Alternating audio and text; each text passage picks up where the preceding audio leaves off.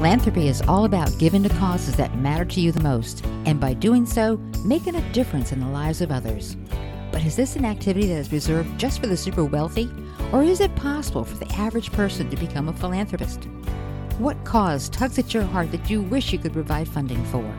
Is there a way, right now, to live your dream with purpose? These are the glaring questions this podcast will explore as we meet everyday people who are stepping up to begin living their philanthropic lifestyle. We'll hear about their cause, why it's important to them, as well as their vision for the future. So let's get inspired, motivated, and learn how we can step into the dream of living our best life with purpose. My name is Nancy Landa. Welcome to Cause Talk Radio.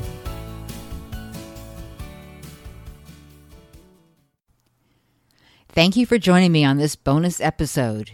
In this episode, I'm going to share my story and how that led me to creating my first two causes.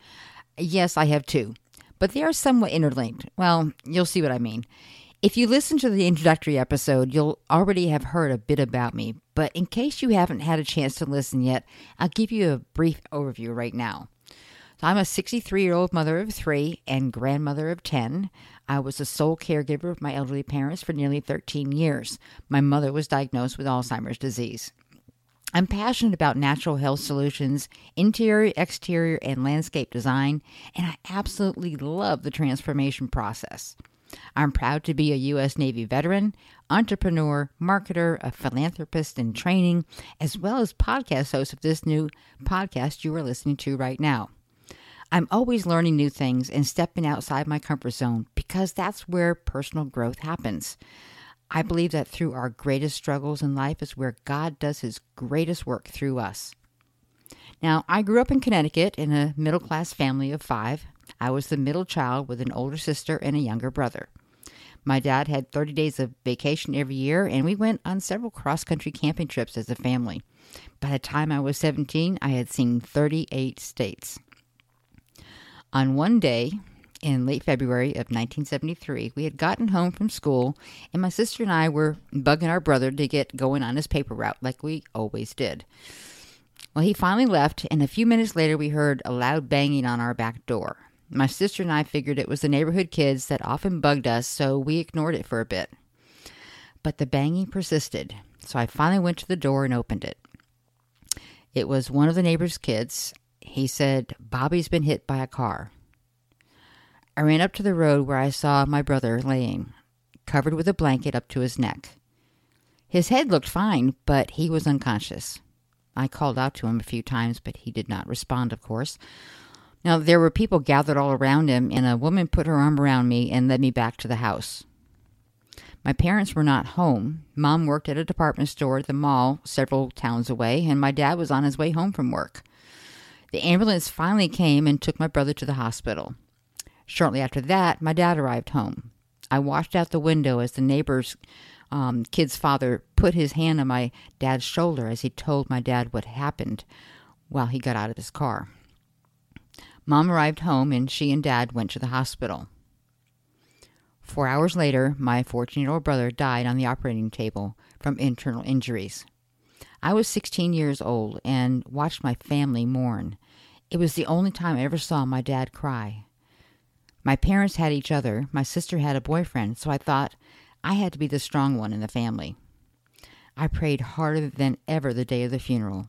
I didn't think I could handle seeing my little brother laid out in a casket. I prayed all the way to the funeral home. By the time we got there, I had the sense of peace that just washed over me. That peace came from knowing I'd see him again in heaven. My brother Bobby was the only one to carry on the family name, so his passing really hit my family pretty hard, especially my dad. We quickly learned not to mention my brother's name out of fear that it would make them cry again.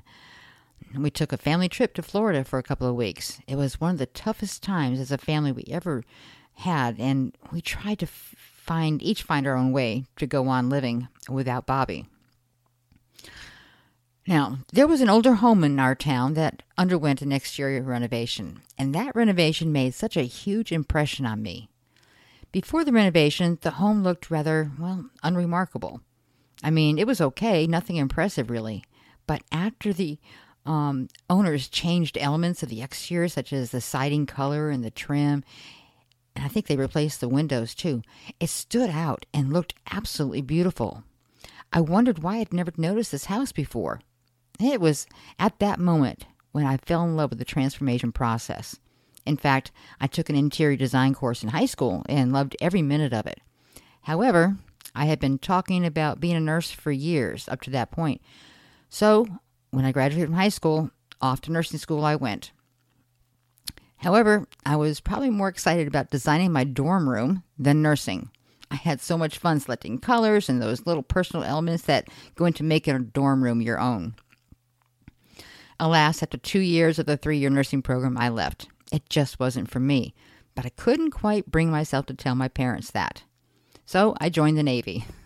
I was going to get my nursing degree through the Navy, I told my parents. Instead, I met and married my first husband, and we started a family. All throughout my 20s and 30s, I bought every house plan book I could find and spent hours going through the plans while mentally designing each room. The perfect plan had to have a space for my parents in the event that they needed help in their later years. Now, after 2 failed marriages, I went to college to study interior design. I loved the art classes as well as all the marketing classes that I took. I felt privileged to be there as an adult student. I actually did very well. I was focused and interested in learning. So I also developed an intense interest in natural health solutions and shared them with my parents when I discovered them. Now, fast forward to when I turned 50. My parents were in trouble. Dad was 9 years older than Mom, with his own set of medical issues, including congestive heart failure, 2 knee replacements, and high blood pressure. He had undergone a 5-way bypass in his mid-70s, and now he was in his late 80s. He was mentally very sharp, but his body was deteriorating. Mom had an entirely different set of issues that became apparent. Physically, she was strong, but she was struggling with her memory. We discovered she had Alzheimer's disease. A year and a half later, their home on Cape Cod, Massachusetts was sold, and I bought an older home in South Carolina to take care of them in. That home needed some renovations, however, so while they stayed in a nearby hotel, I began making renovations on the house. It was the perfect house for us because it gave them their own TV room, their own bedroom, and bathroom all on the first floor. Now, I had limited funds to work with and initially only concentrated on the living areas where my parents would be affected. It was overwhelming, but I enjoyed the transformation process. I moved my parents in 30 days later. And they loved living here with me. My dad would often tell me, "You found a real treasure here, Nancy."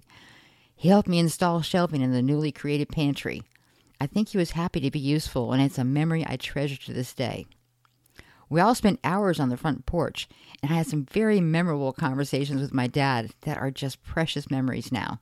My dad passed away in late 2010. He was weeks away from his 94th birthday. That left me to care for Mom pretty much on my own. Her Alzheimer's worsened after Dad passed. He was her anchor, and without him around, she was like a ship without a rudder. It was the hardest time of my entire life. It was necessary to change the way I did things to accommodate the things that became hard for her. So things were constantly changing, it seemed.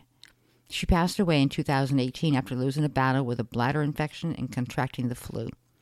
She was less than a month from her 92nd birthday. Now, I had great plans for this home. It was built in the late 1800s. I have had a vision for what I could do with the place since I first saw it. Which brings me to my first cause. It is to complete the renovation on this home as a memorial to my parents. I wouldn't even have this place if it wasn't for them, and I would like to complete the vision given to me in their memory. The house needs to be completely rewired. The first floor was done before moving my parents in, but the upstairs needs to still be done. An updated heating and cooling system is needed. The commercial-sized greenhouse on the property needs a complete overhaul, as does the barn. This home sits on 2.5 acres with many pecan and camellia trees. There's something blooming nearly year-round here. There are 23 windows that need to be replaced, and the exterior walls have no insulation. I would like to replace those windows and the aluminum siding with a more durable solution, so that insulation can be added when that is done. The front porch also needs to be rebuilt. I won't go into all the items on the renovations list, but those are the major ones. Now, when I was growing up, we had a letter T on the outside of our home, above the garage. It was designed by my mother, who was an artist, and by my dad, a tool and die maker. He made it. So you see, our last name was Taylor. When I was cleaning out their home on the Cape, I found it, and I brought that T here with us. That will be the crowning touch on this home. When that is finally in place after the renovations are completed, that will memorialize my wonderful parents, the last home they lived in, and their wonderful memories of their last years here. It will take a very large amount of funding for this cause, and these renovations will take quite a bit of time to complete. As time permits, perhaps in 2 to 3 years, I want to make use of the commercial-sized greenhouse and the acreage here to create a community garden where the surrounding community can contribute their time or their money to receive fresh produce. I'd also like to donate fresh produce to the local food banks as well. I believe communities can come together to help each other. So that is my first cause, to finish what I started so many years ago, and a way to memorialize my wonderful parents through that process. There's something special about putting the T on the house exterior. And in a way, it also memorializes my brother, whose life was cut short. In this very small way, the Taylor name can be carried on. Now, I'll release another bonus episode soon where I'll reveal my second cause, so be sure to be on the lookout for that. Hey, thanks so much for listening. I hope you enjoyed this episode and were inspired by the content that was presented. Don't forget to click the subscribe button so you'll be notified as soon as new episodes are available. For more information about anything on today's show, head on over to causetalkradio.com. Click on the podcast link where you'll find all the information covered on today's podcast, including links for easy navigation.